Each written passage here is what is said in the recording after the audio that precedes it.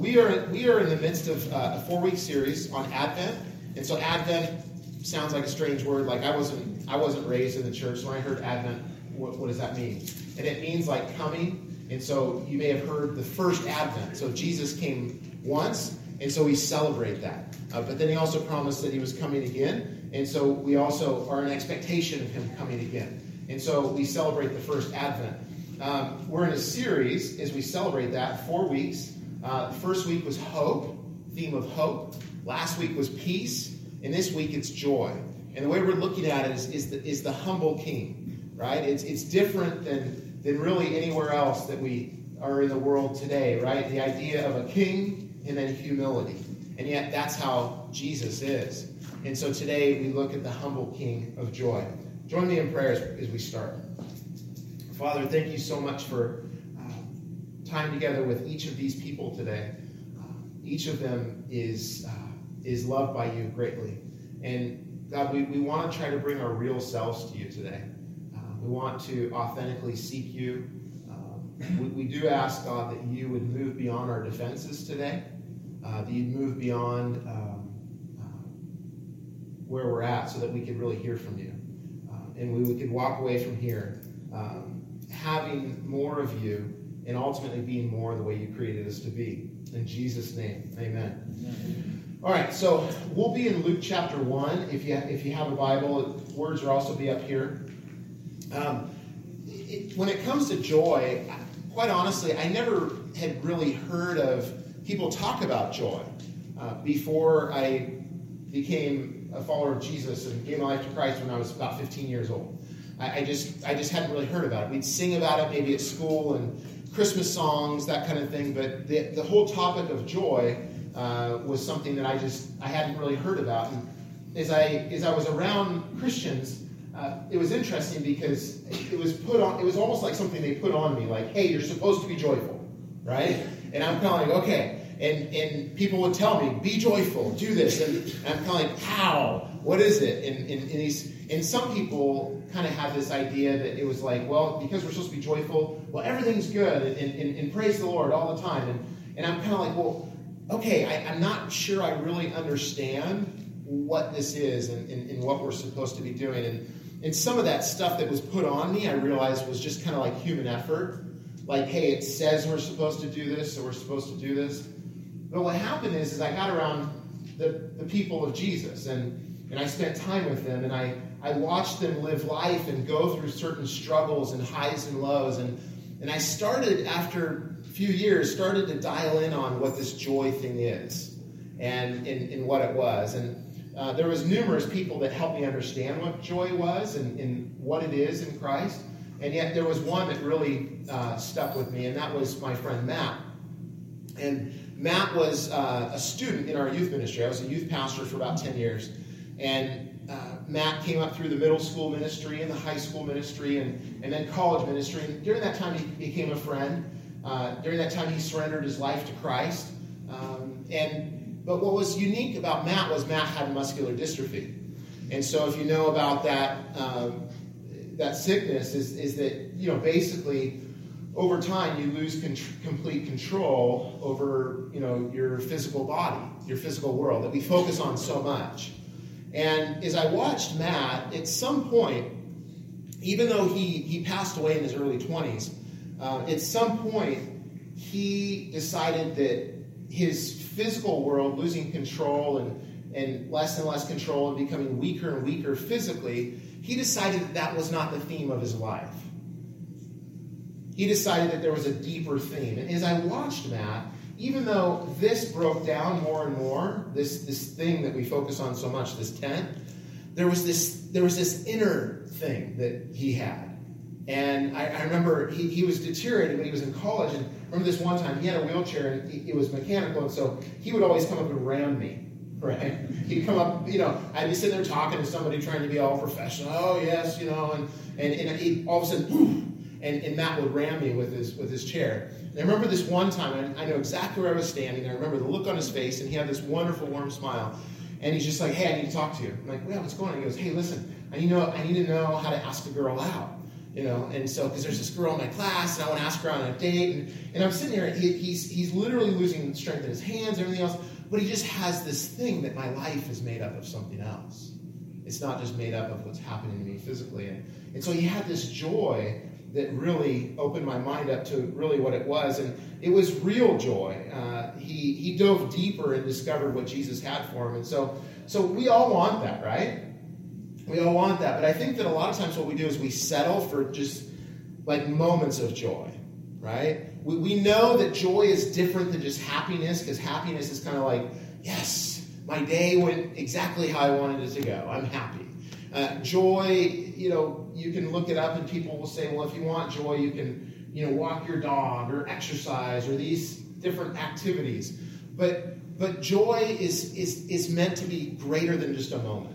It's supposed to be like a current in our lives. It's supposed to be something that is steady state, that is absolutely in our lives. And that's what God wants for us. And so that's what we want to talk about today. We want to talk about that God's heart and desire really is that if our life is a book, so the book of Matt, the book of Shane, the book of Crystal, the book of Greg. And so, what is my book?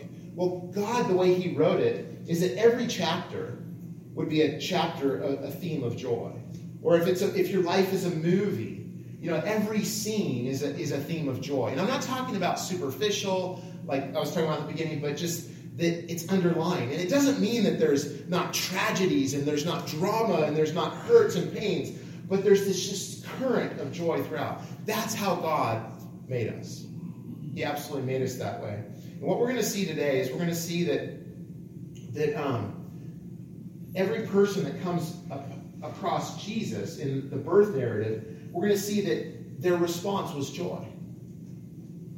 That as Jesus came into the world and invaded with his joy and his love and who he is, the people's response was joy. And I hope that by the end of our time that we could say, you know what? That's the theme of my life. It's just abounding joy. That's what it is. There's all sorts of stuff that would come at us and say, well, what about this and what about that? But that I hope that in some manner we would all be able to walk out here and say, you know what? My middle name is Abounding Joy. Right? Cody, Abounding Boy, Abounding Joy, Busick, right? That's so that you would just be able to say that because you say, well, if you really know somebody, well, what's their middle name? That you would just say that that's the theme of my life is abounding joy. And so let's take a look at this, and we're going to see that joy leaps, laughs, and sings. Okay, so we are in Luke chapter 1, verse 39 through 45. And this is what it says. At that time, in verse 39, Mary got ready and hurried to a town in the hill country of Judea, where she entered Zachariah's home and greeted Elizabeth. When Elizabeth heard Mary's greeting, the baby leaped in her womb, and Elizabeth was filled with the Holy Spirit. In a loud voice she exclaimed, "Blessed are you among women, and blessed is the child you will bear. But why am I so favored that the mother of my Lord should come to me? As soon as the sound of your greeting reached my ears, the baby in my womb leaped for joy. Blessed is she who has believed that the Lord would fulfill his promises to her." So it kind of a throwback on the story to be able to look. So Elizabeth and her husband, Zachariah, it says in the early chapters that they were people that were upright. They did everything right. They were godly people. They honored God. They knew God. They served God. And yet the true test of a godly person is what happens when you don't get your way? Or what happens when things don't go right?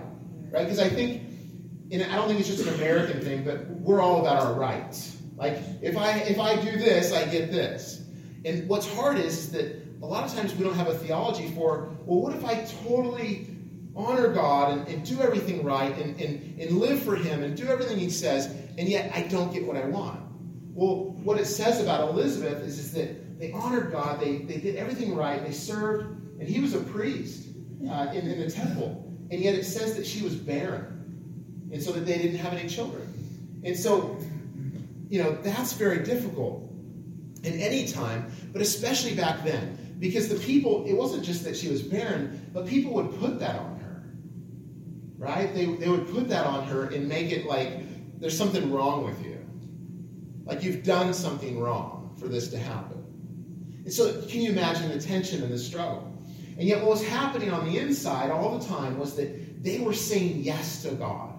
Yes to God, believing. When the angel comes, it's Zechariah's inside of the temple, and so you would have different times where you were a priest, but your time would come where you were the one that went in and did the different services that would be needed by the priest. So Zechariah's time came. The angel Gabriel comes, same one that came to Mary, and he says to him, God has heard your prayers. And I don't know, I've always thought, like, did maybe Elizabeth stop praying and it was Zechariah still praying? Because they were really old at this point. And so what happens is she becomes pregnant with John the Baptist, who you can read about later. And so, but this is what's happening. But look at that the baby inside of her in verse 42. It says, blessed are you among women, blessed is the child you will bear. But verse 41, the baby leapt in her womb. And then verse 44, she tells the story. The baby in my womb leaped for joy. So, I mean, isn't that amazing? Something's going on. God's doing something in the midst of this. But it's because she said yes. Now, the next one is that we see that abounding joy laughs, too. So Genesis 21, verse 5 through 7, it's all the way to the left in the Bible.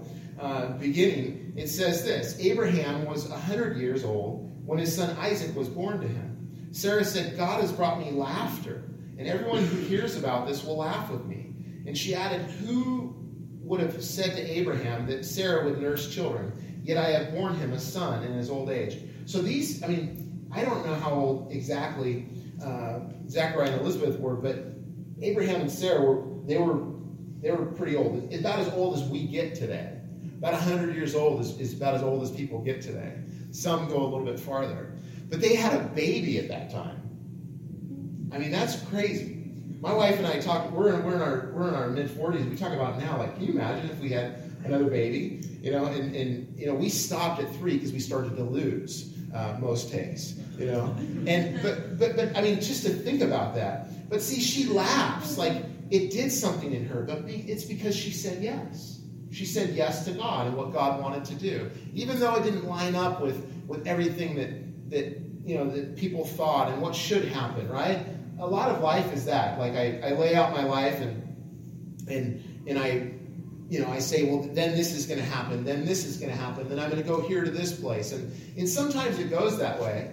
But the reality is that God has something better for us.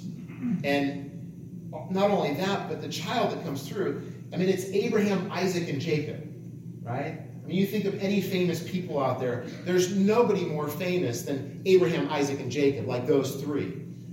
They're a trio. And it's how God established his people. So Isaac would come in this person. And it's because Abraham and Sarah said yes to God.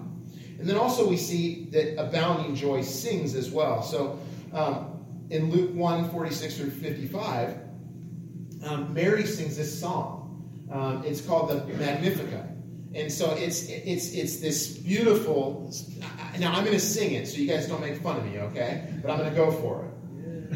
No, I'm not going to do it. I'm not going to do it. So I thought about it. But if you look at the words, it's just so beautiful. And because she says yes to God and says, yes, I'll be this awkward teenager that, quite honestly, everybody's thinking that she slept with the one she's engaged to, and she's pregnant by him, but she's actually pregnant by this great miracle by God. And she knew that she would be just cast off by everybody. She knew she'd be made fun of. She knew that all this would happen. But she said, yes, God, I'll do what you want me to do. And so this is what she sings in this moment. It says, and Mary said, my soul glorifies the Lord, and my spirit rejoices in God, my Savior. For he has been mindful of the humble state of his servant. From now on, all generations will call me blessed. And isn't that true? Here we are, 2,000 years later, reading the song that she sang.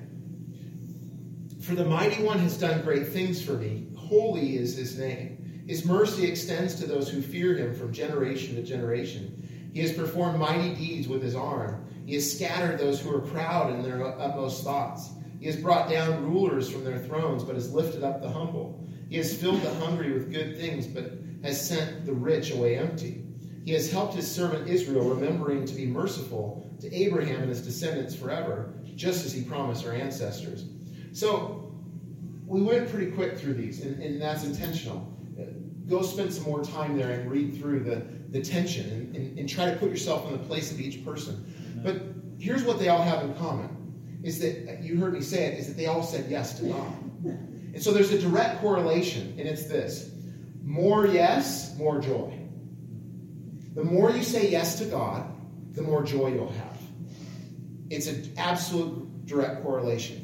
And it's not you saying yes to what God would have me do, or your neighbor or the person sitting next to you, but it's you saying yes to what God has for you in your life. See, he speaks so personally to each of us here. He's speaking to each of us all of the time. Except we kind of, after a while, we start to tune it out if we're doing our own thing. If we don't respond, we kind of miss it. Something that I do every so often is I'll just, to make sure that I'm hearing God, to make sure that I'm hearing the things that I'm to respond to with yes, is I'll just sit down with just a blank sheet of paper and I'll just brain dump like every kind of stream of thought and different things that keep coming at me, things I keep thinking about and going after, to make sure that I'm not missing what God's speaking. Because I can get moving so fast that I'll miss what he really has for me. So more yes, more joy. And we see this in Jesus. I mean, Jesus has this joy that is just, it's crazy. It doesn't match up with the joy that we typically think of when we think of joy. It's something it's otherworldly. And this is what's written about him. In Philippians 2:8, it says, "In being found in appearance as a man, he humbled himself, becoming obedient to death, even death on a cross." And so, if you unpack that, I mean, think about it. He, in an appearance as a man, we look at that like, well, what's wrong with that? Right? I mean, we're great. But this is God. Right? It's God. Absolute perfection. And he became one of us. And so he's in appearance of a man, and it says he humbled himself by becoming obedient to death, even death on a cross. But here's the next thing. In Hebrews chapter 12, verse 2, it says that we are to fix our eyes on Jesus, the pioneer and perfecter or author or writer of our faith. Right? We talked about what our lives are written about, whether it's a book or a movie. For the joy set before him, listen, he endured the cross. Isn't that a paradox? The joy set before him, he endured the cross. And for us, sometimes the cross can be, it could be, like we see the cross all the time. There's 3 crosses out here. We wear a cross as jewelry. We have it on our Bibles or on buildings and different things. But the cross, it's an execution tool. That's what it is. It speaks of death. And so he endured the cross. I mean, the cross is a horrible death. Those that would be crucified would, if it wasn't enough that, their wrists and their ankles and I say that because if you're put in the hand, it's not strong enough. So it's the wrists and the ankles and nailed to the pieces. And there's 2 pieces that they put together. And then they put something underneath your feet. And so you're bleeding out, but it's supposed to last for a long time. And what happens over time is that if you don't die, they would break your legs. Because the only way that you can breathe, because that's really how you die when you're crucified, is that you drown in your own fluids. Your fluids overtake your lungs and you pass. That's why when Jesus was crucified, that they went around and they broke the legs of the 2 that were crucified with him. When they came to him, he was already dead, right? Because he said, Father, to you I commit my spirit. He gave up his own life. He wasn't a victim. He was actually in total control. He actually went there intentionally and did that and experienced that pain. But it was prophesied that none of his bones would be broken. You can look in the Old Testament and so when it came to him, it's like he's already gone. Because they would use this spot to be able to lift up, gain a breath, and come back. And so when we look at this, that Jesus, that even experienced a death on a cross, it's that bad, what he went through. But he humbled himself for that. But in the midst of it, there was this joy. There was this joy that he had because he was saying yes to God. And then also, it gets even better. In John chapter 15, verse 11, it says, I have told you this so that my joy may be in you and that your joy may be complete. Told us what? What's happening in John chapter 15 here? Jesus is sharing with his followers about abiding in him. And also, too, in the verse before, about obeying him, right? Because when we say we're going to say yes, it means obeying him. And if you had a super authoritative home, or you just in general have a problem with authority, you can hear the word obey and say, I'm out, right? But with God, obeying is like he's walking, and he's like, take my hand. Take my hand and walk with me. You know, if you have children, or if you're, you remember when you were a child, you're just walking with your dad or your mom or your grandparent, and there's nothing better than that. You know, or if you've got a little one now, and you just walk, and there's just nothing better. You're in stride, and there's closeness. And so that's what God's saying when he says, obey me. He's saying, walk with me. Go where I'm going. Keep in pace with me. And so what Jesus is saying is, we may miss it. He says, I've told you this to obey me, and it's how you show your love for me, so that my joy may be in you, and that your joy may be complete. The type of joy that I can even go to the place that I give up my life, and yet there's this current of joy. Because it's bigger than that time. So more yes, more joy. If we want more joy, it's more yes to God. God, what do you want? What is it? I mean, for me, that's part of why I'm in Kansas, right? At Easter, the day after Easter, we had finished pastoring a church in California in November, and we were just waiting to hear from God. And I had this sense that he was just going to do it. And so I just tried to not search, tried to not just, and God's just wait. And then the day after Easter, I'm like, Lord, I feel like I'm on the sidelines. I'm fired up. I want to serve you. I want to keep doing. And then all of a sudden, I'm just like, Lord, I will go where you want me to go. We'll do what you want me to do. It seems like it's not in San Diego where we're at. What do you want us to do? And he says, so you'll go to Kansas? I'm like, yeah, sure, let's do it. And then the next day, the fine folks here put something on the Vineyard USA website. It's like, hey, we're looking for a new senior pastor. I'm like, hey, I think that's God, right? More yes, more joy. More yes, more joy. And it's what God has for each of us. And he brings small things into our lives that we say yes to, and it brings joy, so that when the bigger things, like moving halfway across the country, or going to a certain school that maybe you thought you were supposed to go here, but God has this for you, or taking a certain job that maybe isn't as much money, but God wants you to impact lives there and do this sort of thing, that you say yes, and you have joy in that. You see, we want more joy. We want more of the stuff that lasts, but we're so addicted to the immediate. We're so addicted to I can have this now. If I just grab this, if I just take this, I can have this now. And then we get going on that, and then we're like, well, I want the real substance. I want the real stuff. So we say yes to Jesus, and we get that. So from a psychological perspective, one cannot experience joy while being preoccupied with one's own security, their own pleasure or self-interest. It's just, joy comes where we give someone else control. So backseat drivers don't have joy, right? Like, so when your spouse is driving away, it's like, oh, what are you doing? And stop, turn there, move, you almost hit that guy. And it's like, give me a little credit. The guy, he went into my lane, right? So no one has joy in that. The backseat driver doesn't have that. I remember we were planning a church in Central California, and so I was doing several different jobs and stuff, and one of the things I was doing is I was a sign salesman. So I worked for a sign shop, and I'd go knock on doors of different businesses and say, hey, what are your sign needs? And my neighbor was starting a skydiving company.